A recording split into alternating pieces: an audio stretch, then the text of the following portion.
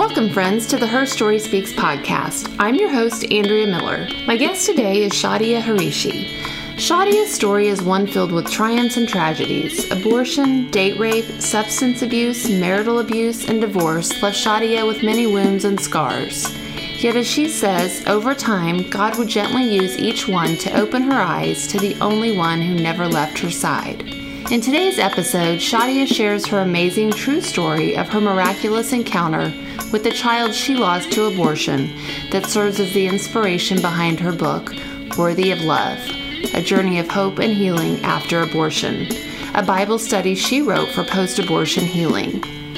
Whether you've lost a child to abortion, know someone who has, or simply seek to better understand the heartbreak of abortion, Shadia's story will touch your heart and serve as a beautiful reminder that our journeys of healing often lead to places we never expected.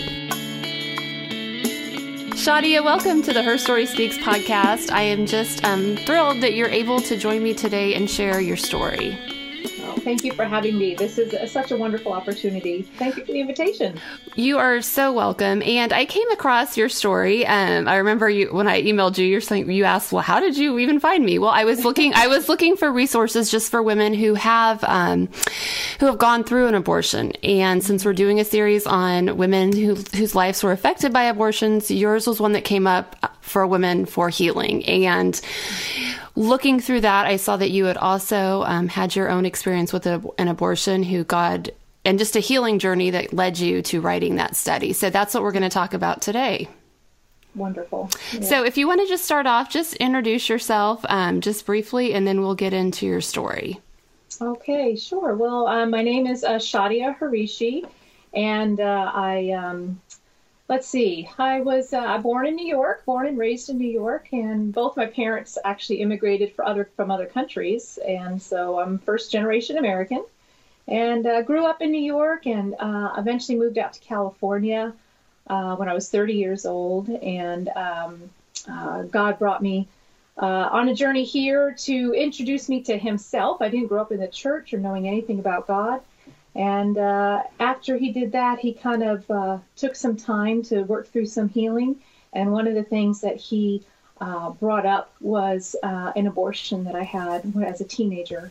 And God used that to truly help me to know Him in a deeper way. And then from there, actually launched a ministry that I could have never imagined. Right. His plan is always so much greater than ours. The fact that He uses our hurts, some of our biggest hurts, for His glory is something that your story definitely shows. So let's go ahead and start out at the beginning of your story. And you have a couple of books. Nameless No More is just your story, your book, and then Worthy of Love is your Bible study, correct? Right. For post-abortion healing, that's a Bible study, Worthy of Love, A Journey of Hope and Healing After Abortion. Based on my personal story, and then walking through what God's Word says. God, brought me through seminary, and actually it was the same year I graduated that I published that Bible study, which God has used to minister to many women. Yeah. So let's go ahead and start off with your story when you were 15 that you share in the book, if you don't mind just diving into that and just sharing where you were at in your life when you were 15. Wow. Yeah. Well, so my parents divorced when I was 12 years old. And I think, like many sad statistics, young girls typically start looking for love in all the wrong faces, I sometimes say.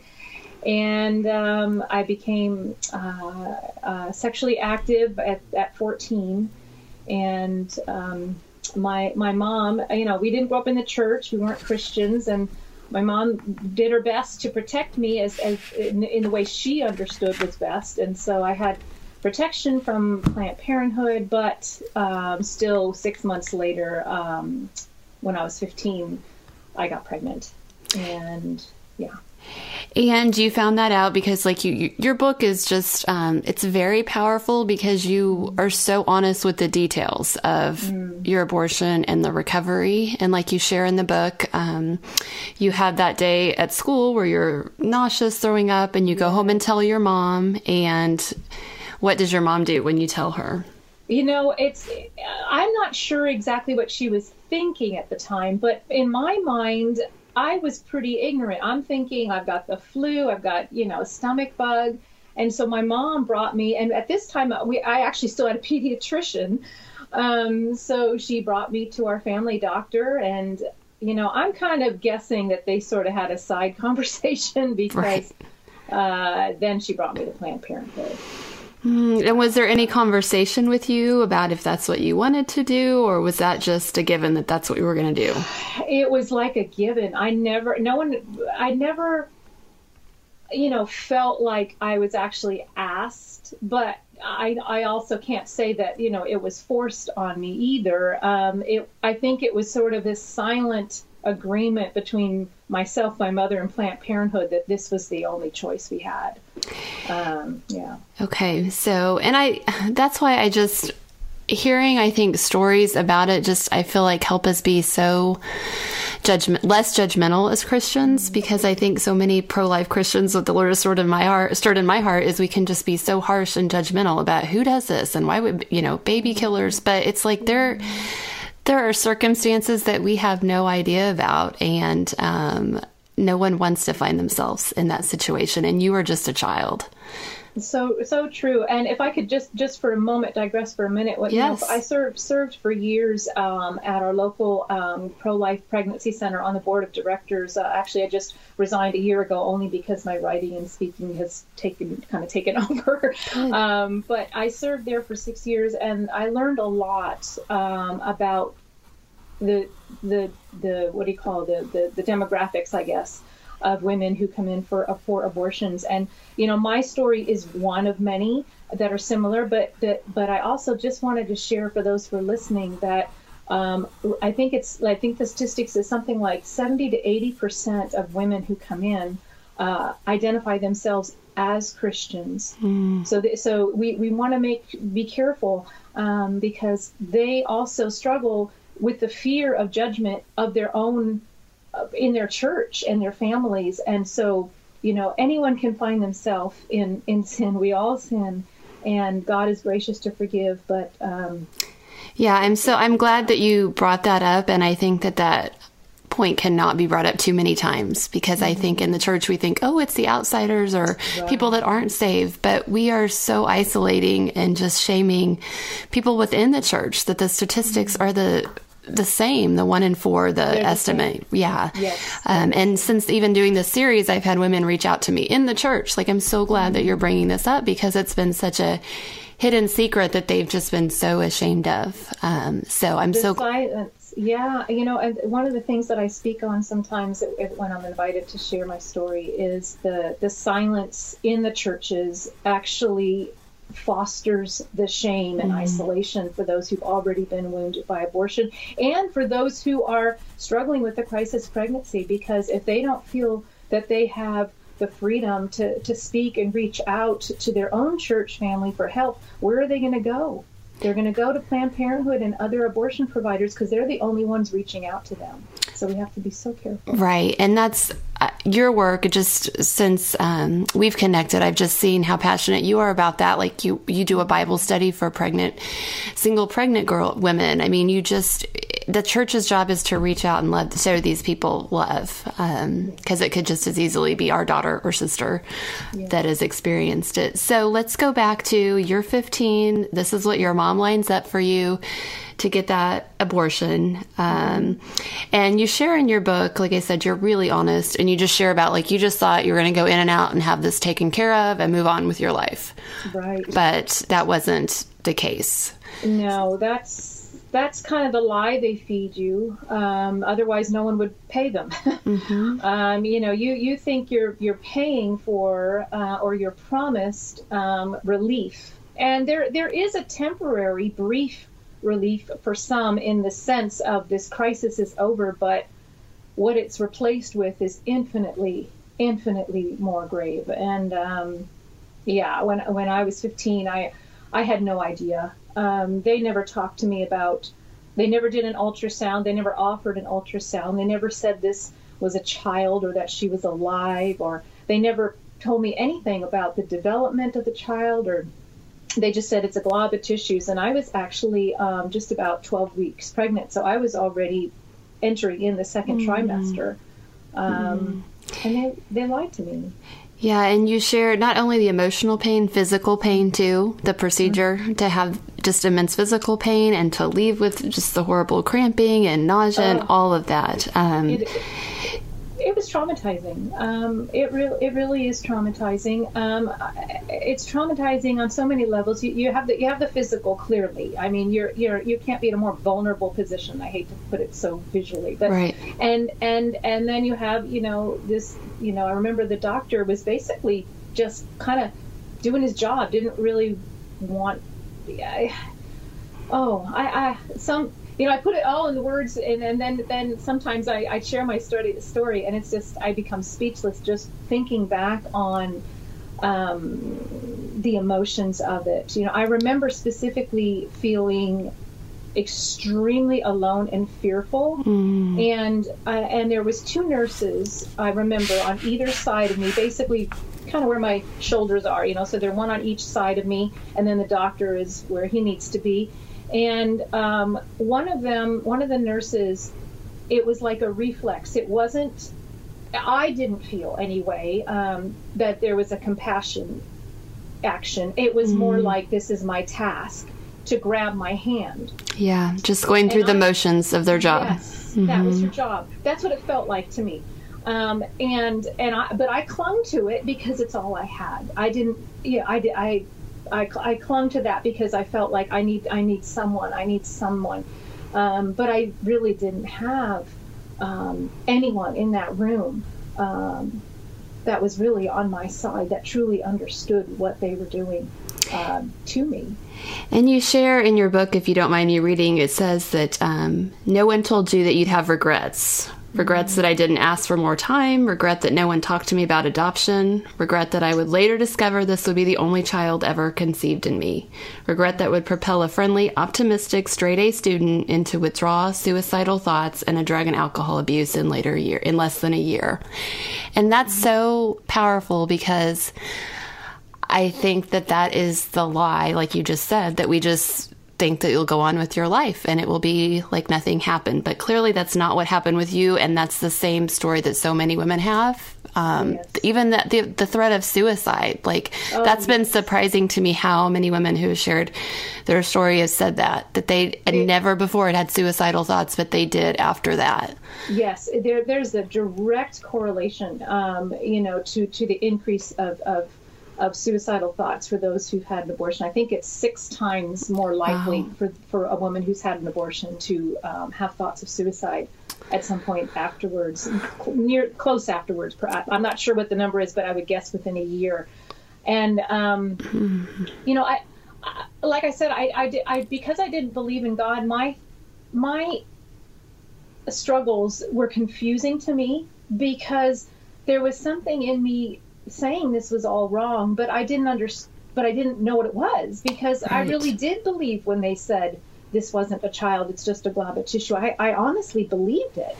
And so I didn't understand. And I think that's, so even if I didn't understand, there's something spiritual, I believe, that happens to a woman when she does this. And the enemy of our soul capitalizes on that and starts to speak into our ears that you're never going to be a mother, or you're a wicked person. And yes, it is a grave sin, and it is murder. But you see, the enemy wants to condemn where God wants to forgive. Yeah, and that is exactly what kept going through my mind this morning, of what a tool of the enemy. Not only the child is killed, but then the mother has these thoughts of taking her own life. I mean, the enemy just seeks to kill, and he's after as much real estate as he can get. And an abortion, it targets. One of these things that I share sometimes when I talk is that he targets the child, number one, because this is, he's got a bloodlust against humanity, because they're created in the image of God, and because the enemy hates God, he hates every soul, every human being he hates. Yes. And so taking life is his greatest thrill. But along with that, he wounds the woman. And abortion wounds men too. Sometimes we leave them out of the equation, and we need to be very careful. Abortion is not a women's issue. It's a society issue. It's a family issue, because men, I knew of a man who came up one time after I shared my story, and he told me that he had pressured his girlfriend into getting an abortion, when they were in college. Mm-hmm. And so this was roughly 20 years later. And he said to me that for all those 20 years, until God brought him through a healing program for men, for all those 20 years, he said he had a recurring nightmare. I mean, like over and over and over again, of hearing a child crying. And in his dream, he was urgent to find this child that was literally buried. I mean, it was just this heartbreaking story. And we forget that the enemy is after it all. He'll take down as many as he can. With one abortion, he can destroy as many people as he can, and until we find the grace of God and the healing of God and the forgiveness of God. So you let that secret go. For 25 years, is that right? That's what you said? Yes. So you basically had that abortion, you go and get on the school bus the next day, you share, and did not tell your best friend, did not tell anybody. Yes, the abortion was on a Saturday, and so I don't remember much about Sunday, but Monday morning was, regular. I mean, I'm in high school, and where I live, we lived kind of in the country, in upstate New York at this point, and so we took actually like school buses. And I remember the dread of getting on that school bus. I remember that morning, because I always sat with my one friend who was at the stop before mine. So in other words, she'd be in the seat and I'd always go sit next to her. And I can't describe the sad relief that I felt when I got on the bus and saw that she wasn't there, because I didn't want to face her. And I never told her. I never told a soul. Wow. Until many, many, many years later. So to just talk a little bit about then those years of you keeping that huge secret, and just kind of how that started to unravel your life as far as just the isolation, the guilt, all of that through those years. I think that when you do something like that, and whether or not you recognize it, it does something. It changes your soul. It changes your psyche, your mind, and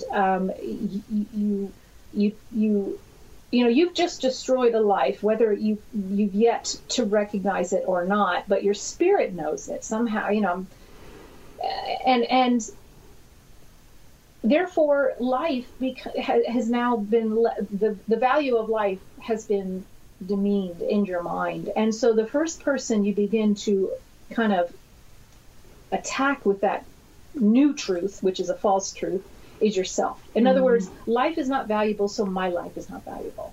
And very, very, very often, women will, as myself, will start stepping into very destructive lifestyle patterns, because we don't realize that we are perpetuating that false truth in our minds that life is not valuable, and you also feel unworthy.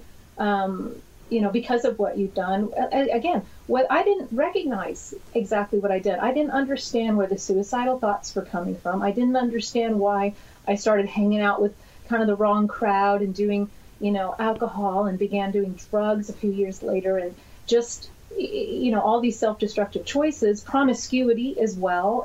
Before I had one boyfriend, and then it turned into, all kinds of poor choices. Because I did not value my own life, and was probably trying to punish myself without understanding what I was doing. Yeah, and you say in the book, which is such a visual of that, you said that the abortion just devoured your own childhood, that it just, all of that, it just totally took away. And just, you felt like you didn't even deserve the good memories or the good times. And, what a surprise that was. And it wasn't until, years later that I saw how the enemy did that. So the enemy takes, destroys this life, and I'm part of that. I made that, I allowed that to happen. But, and then my sense of self-worth, right? And then, years later, I began to every time I would have a memory of a good childhood memory, something loving, perhaps, usually with my mom, something loving that my mom had done.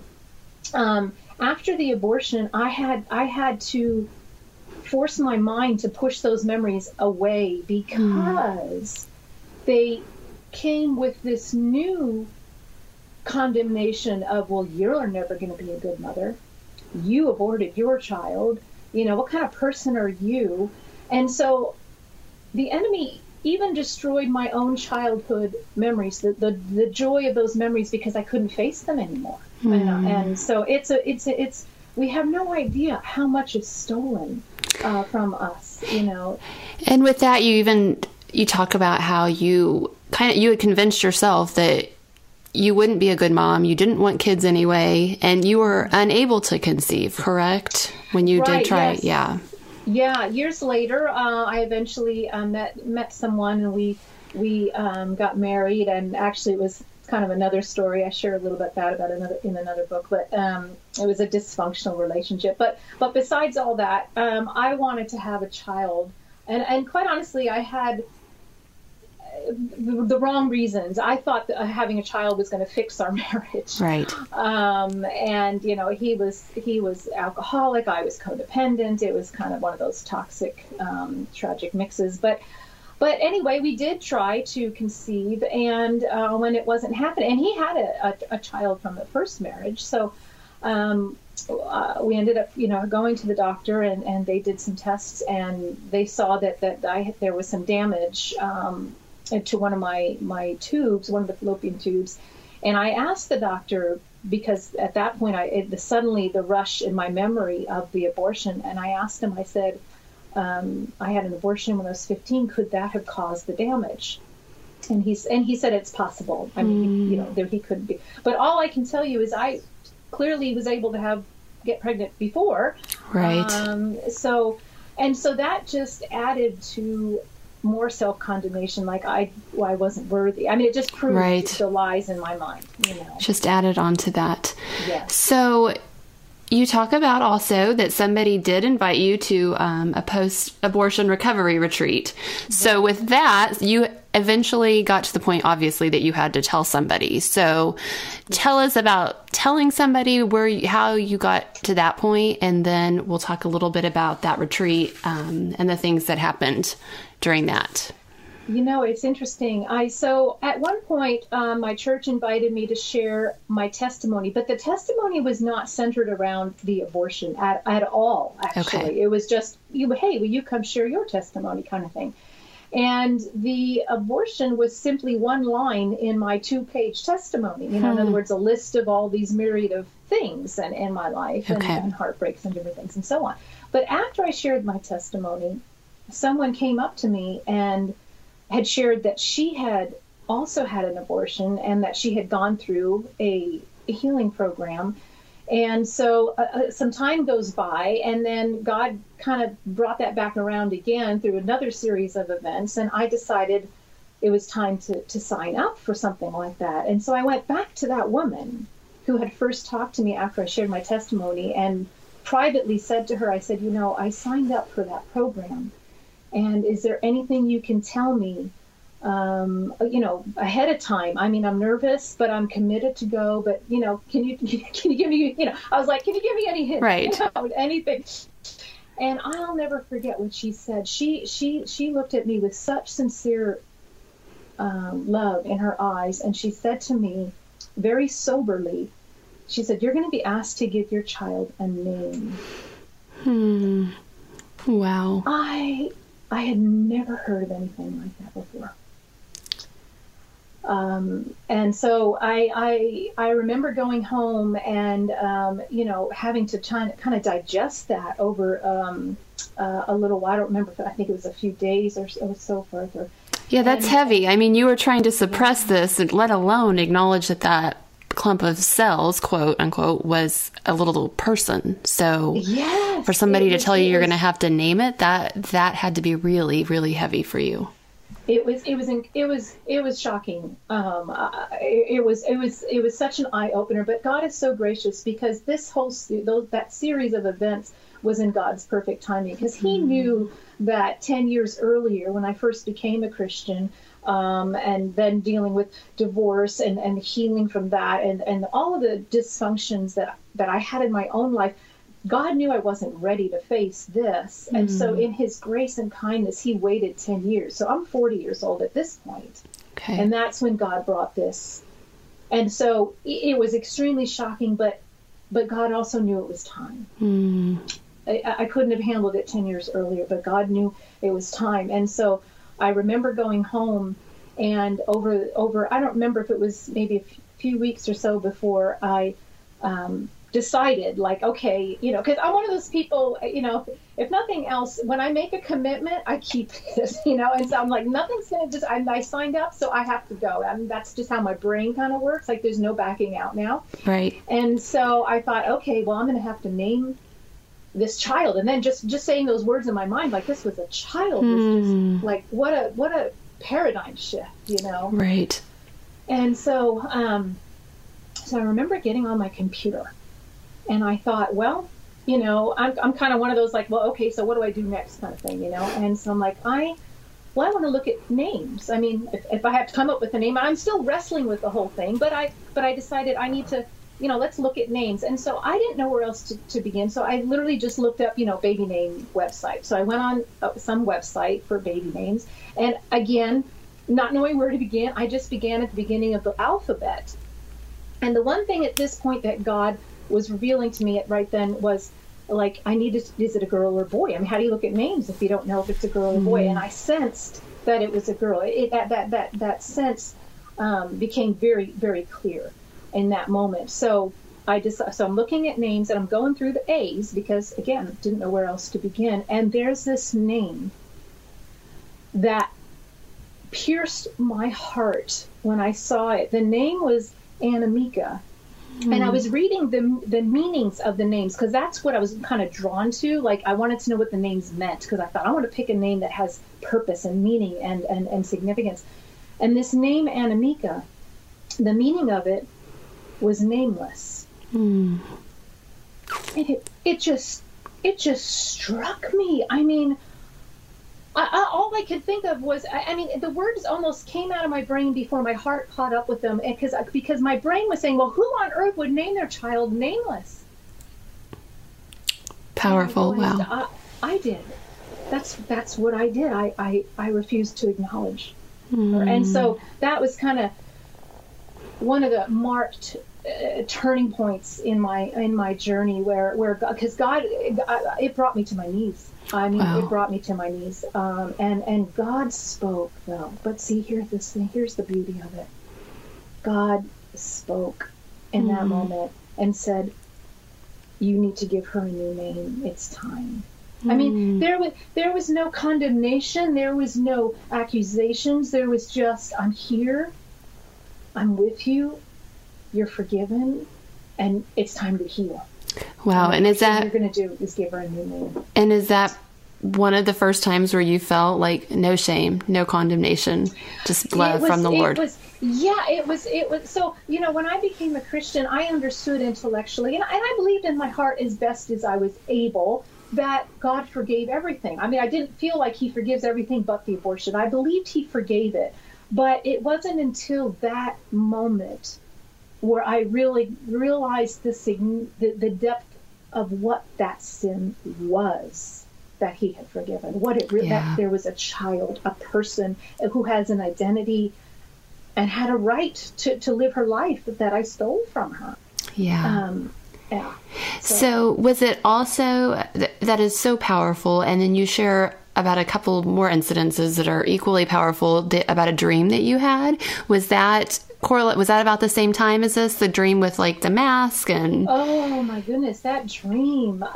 Yes. Let's see. I think the dream came a little bit later, but okay. It was...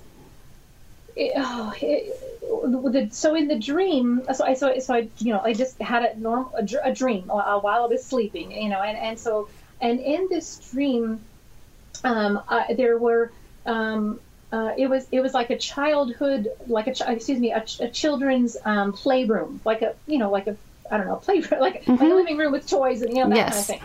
And it was filled with all of these kids, and I'm more like observing, I'm just seeing this, playroom and all these kids playing. And in this room, or outside of the room, I guess, but it projected into this room is this voice that so there's no presence, but there's this voice, a loving, fatherly kind of voice, which of course, looking back, I would say it was God, absolutely. And he basically says to these kids, it's time to play a game.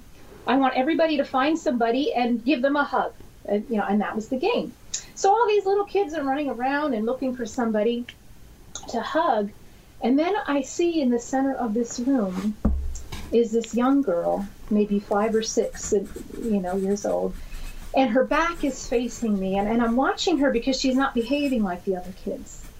And she, at some point basically just kind of collapses to the floor and hugs her knees, and she's rocking back and forth and clearly under great distress.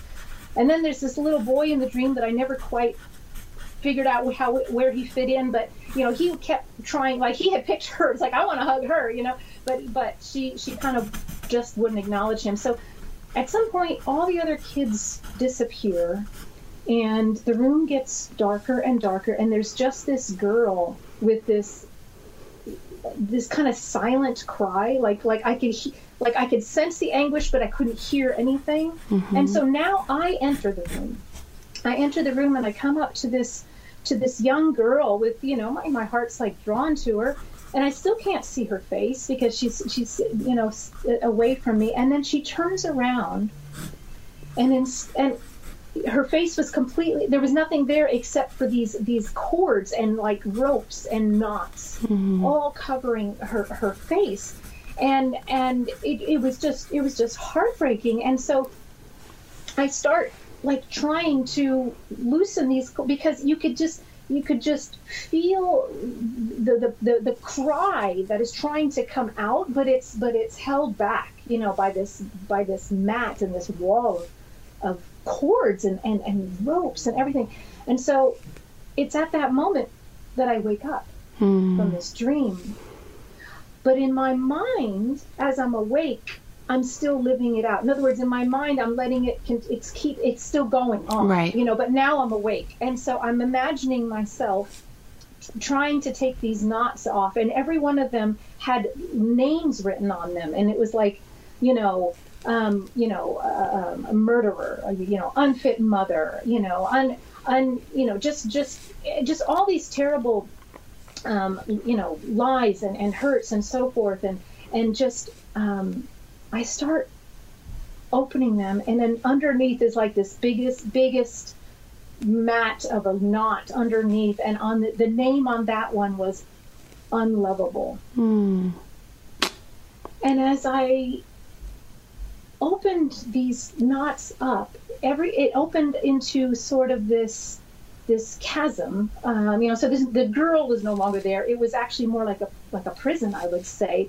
But I could look inside. I remember looking inside into the darkness, and there was and a light began to shine, and I saw a little girl playing, singing, perfectly happy, and she looks up and says, "Hi, Mommy."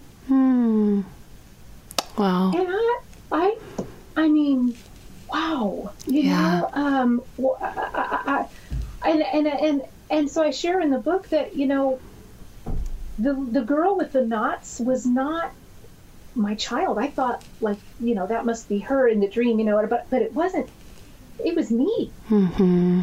Yeah. I was, and so I had this memory of my child locked in this prison, and God just began unraveling all the lies and layers and walls that had held her prisoner. So that was the dream.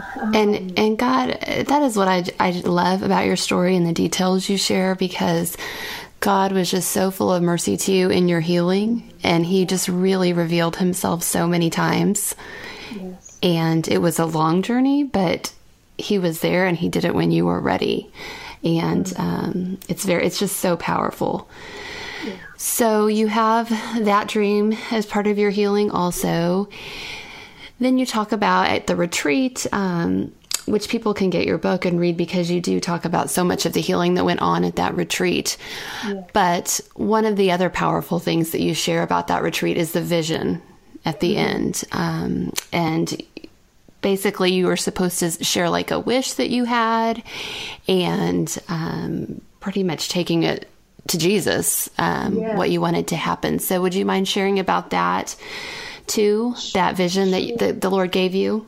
Yeah. And I don't really know what else to call it. It was one of those, kind of supernatural experiences. And, what it was, we were invited to, surrender our burdens to God and ask him for something. Like, that's what we were encouraged to do, is ask him for a wish.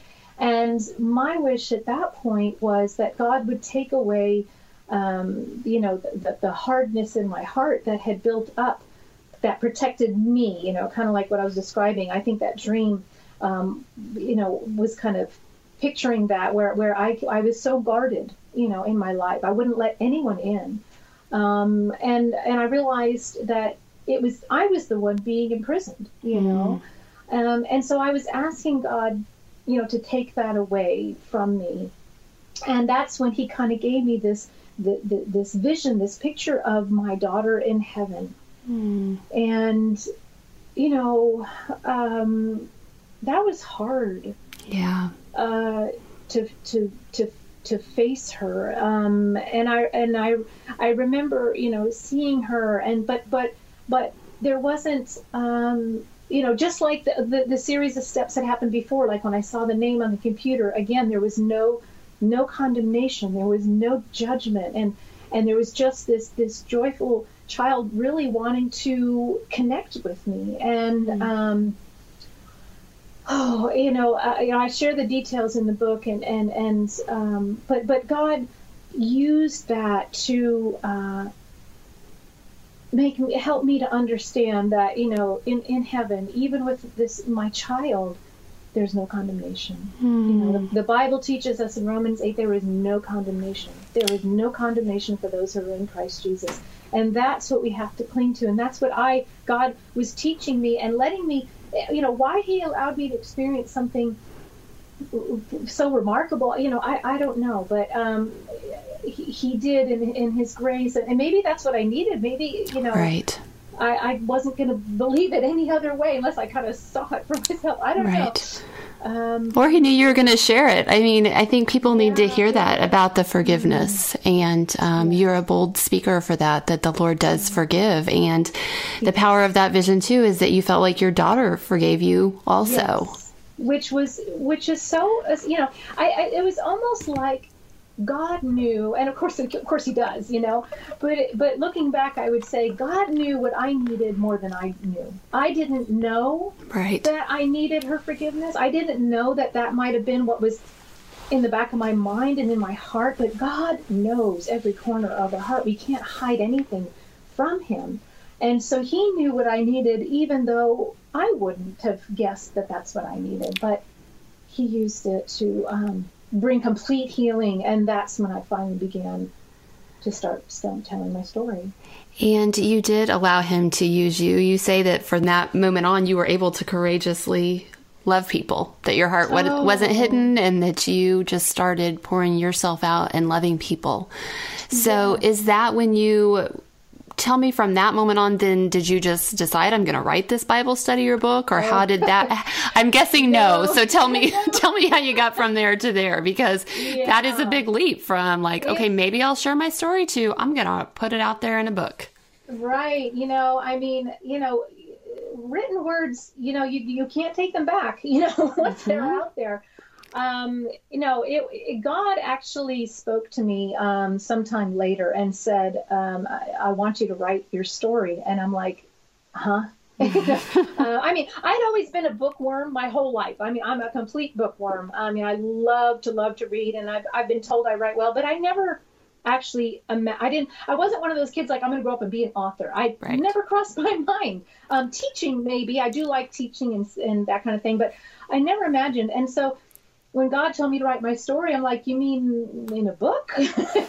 And he's like, yeah, I want you to write your story. And I'll tell you just quick on the side how that went down, because sometimes he has to tell us the same thing several times before we actually get it. And so he tells me to write my story, and because I tackle most things, I'm a pretty analytical kind of person. I do things in order and all this kind of stuff. So I'm like, okay, and what's the purpose of writing this book? Like, what's the goal, Right.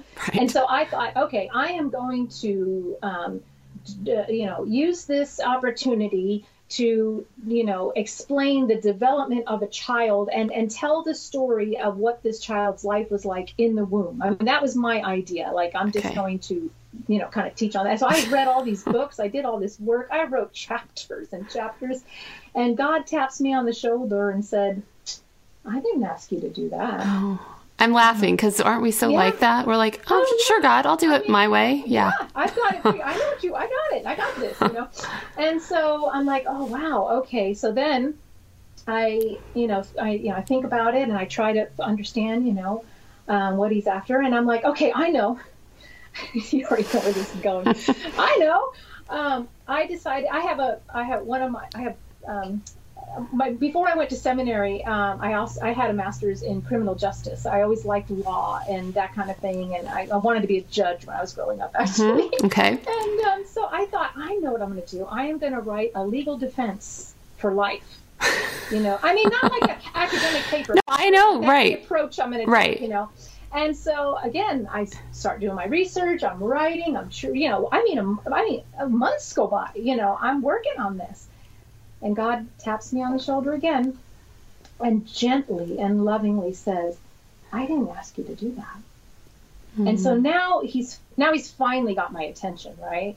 And I remember in complete exasperation, I'm like, God, what do you want? Mm-hmm. And he said, I want your heart. I want you to tell them your story. Mm-hmm. Tell them what happened and tell them what you saw. And who I am and what I've done. Wow. And that's when I finally wrote the book. Wow. It was hard. And so you wrote Nameless No More first, is that correct? And then you based the Bible study with where your story is all incorporated into the Bible study. Yes. Nameless No More is a small, quick read. You can read the book in an hour. It's basically my story. The story that I just shared with you, I share in detail.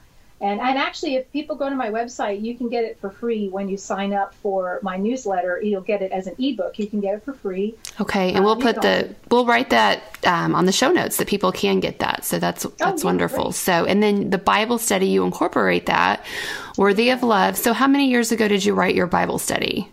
The Bible study came out in 2014, which is actually the same year that I graduated seminary. Wow, very cool. And so I took the story and, word for word, it's in the Bible study. So people that get my Bible study will read my story.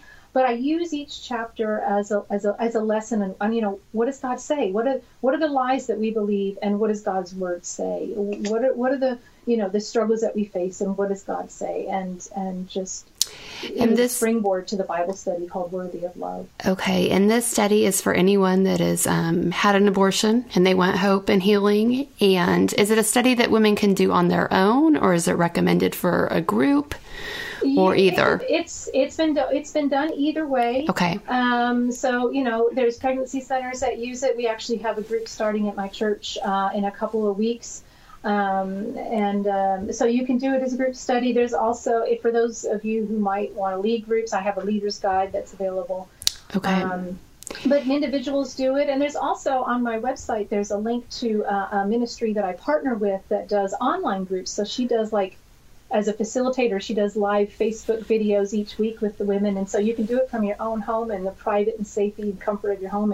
But you can still have a group of women that you can kind of go through your journeys with. Which I love. I saw that you posted that and I shared, and we'll reshare that, because I think even though we're trying to get past this shame, women still feel that shame. So being able to do one in the comfort of their home and they might not be ready for that step to go to a group yet. So I think it's the biggest thing is just to start working on that healing, because go ahead.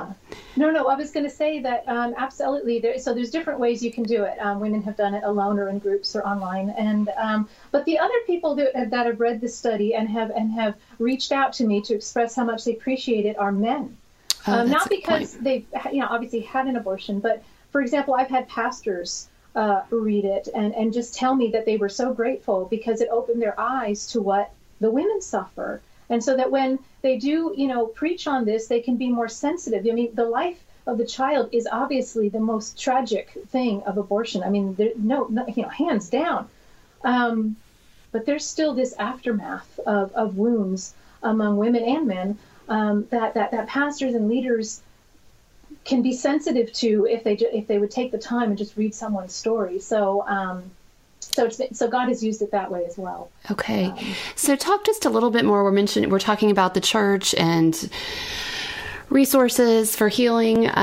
We talked a little bit about it at the beginning of the show, but just the number of Christians that have had abortions and how as just, other well-meaning pro-life Christians just throwing out Facebook posts about how abortion is murder, that doesn't do anything. So talk a little bit about what we as pro-life Christians can do, because I don't think it's enough just to be pro-life. Like if we really care, what can we do? What are some steps to act on that? Yeah, such an excellent question. I so appreciate that you're thinking, that way, that God's putting that on your heart.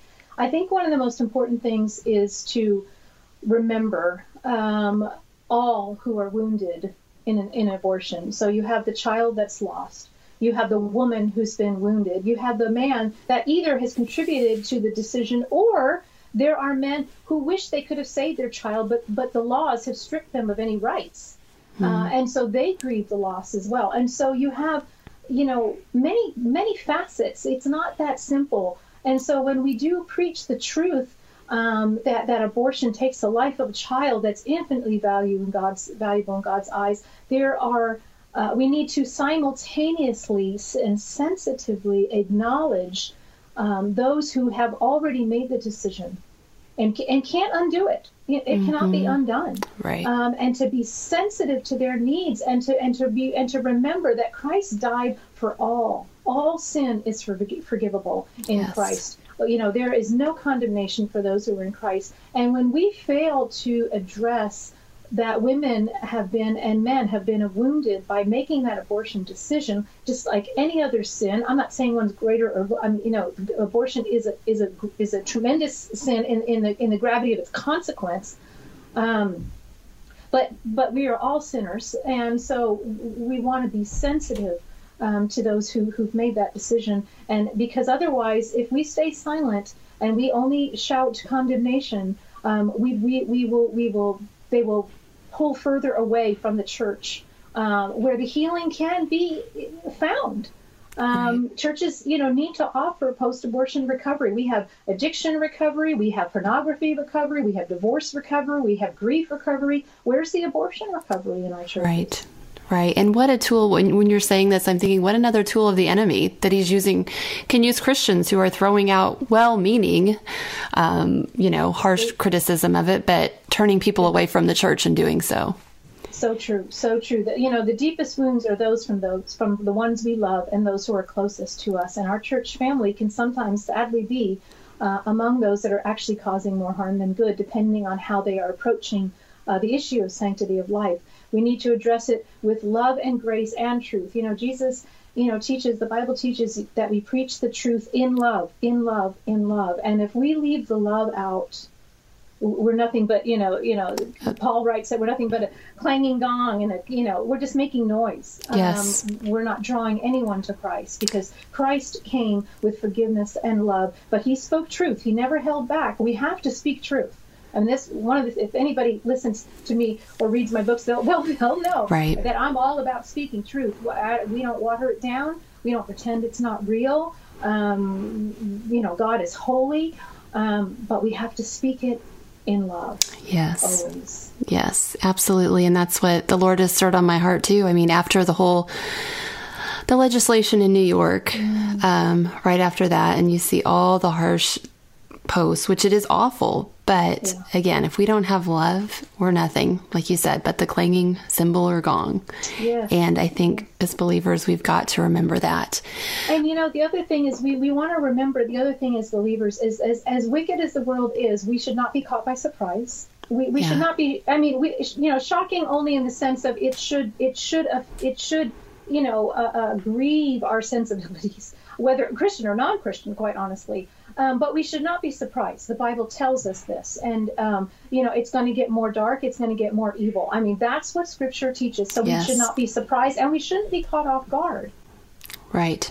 But the thing is that God can use even the most wicked events for something good. Absolutely. The entire Bible is filled with stories of God turning around something evil and making it for good.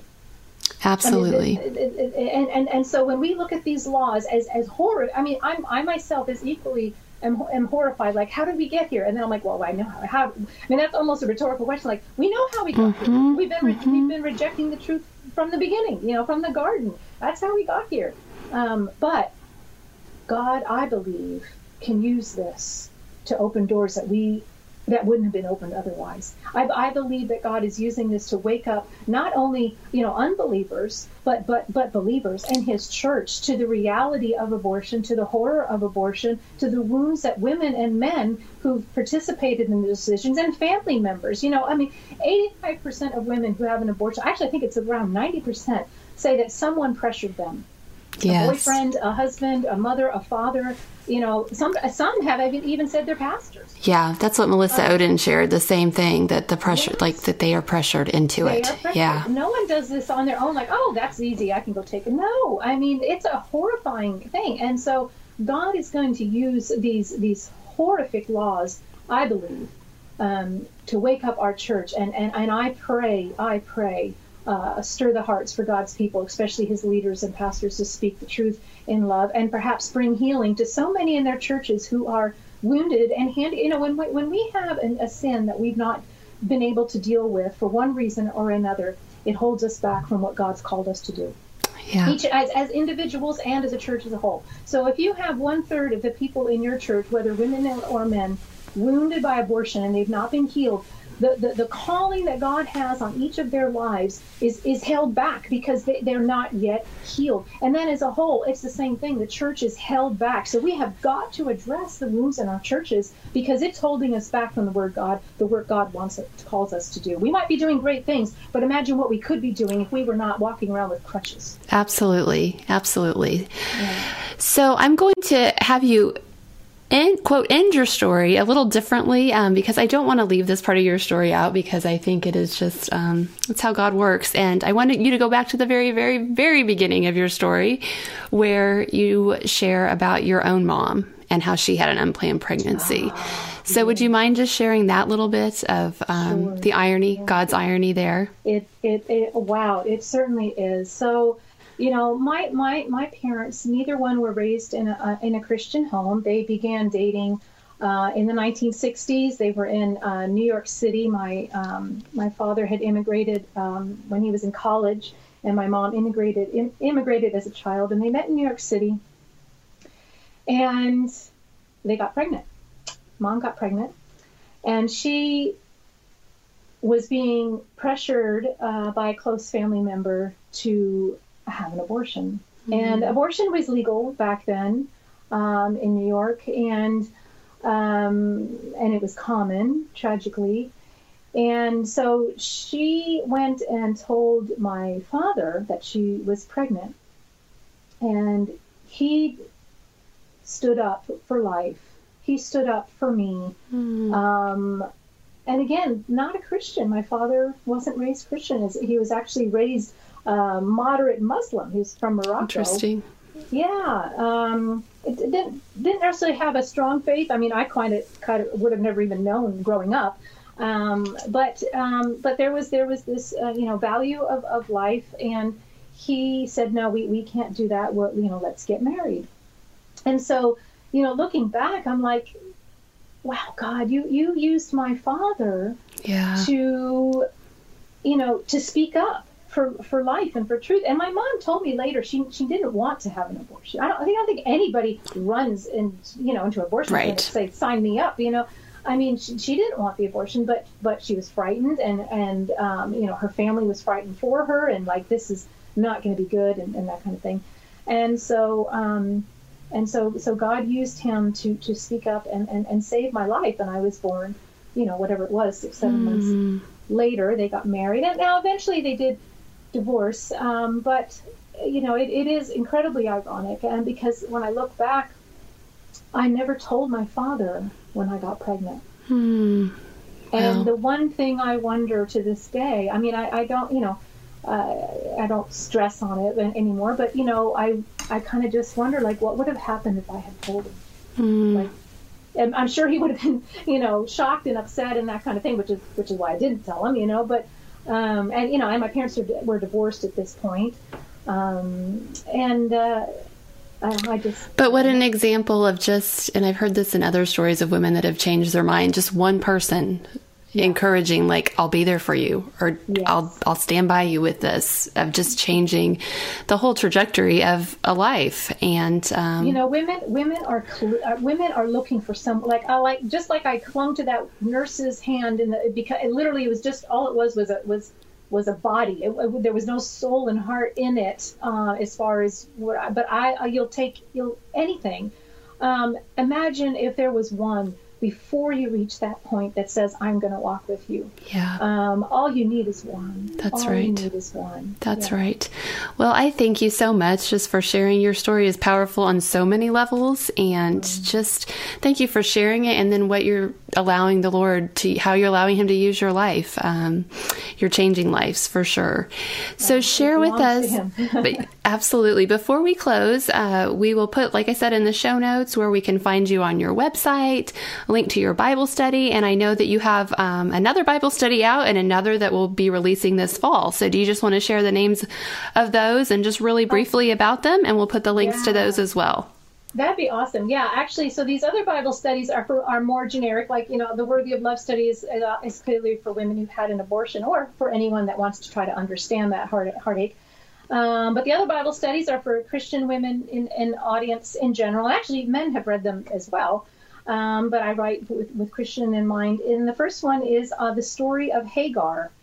So Hagar is the first crisis pregnancy in Scripture. She's the first single mom in Scripture.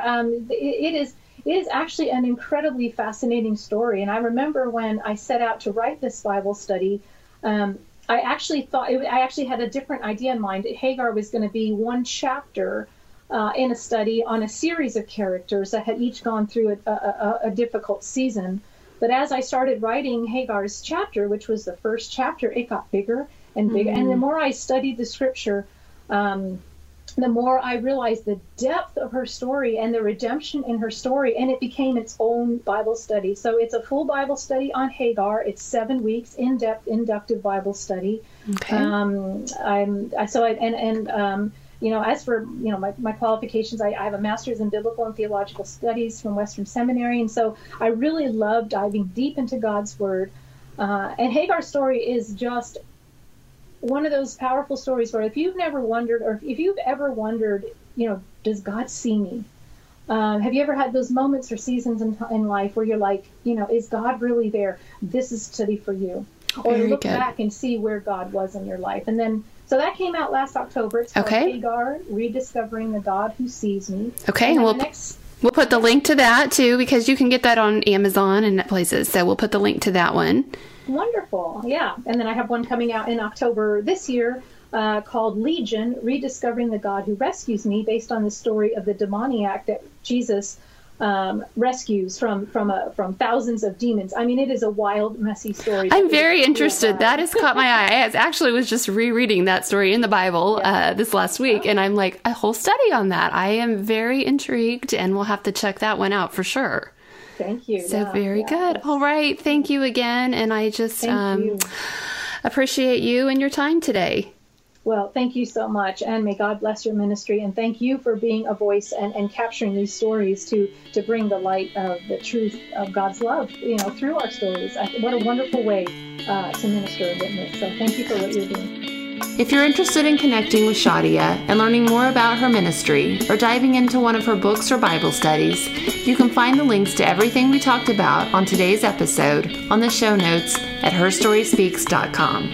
Thanks for listening, and if you're enjoying the show, make sure to share it with a friend or leave a review on iTunes. It helps get the word out and encourage others to listen.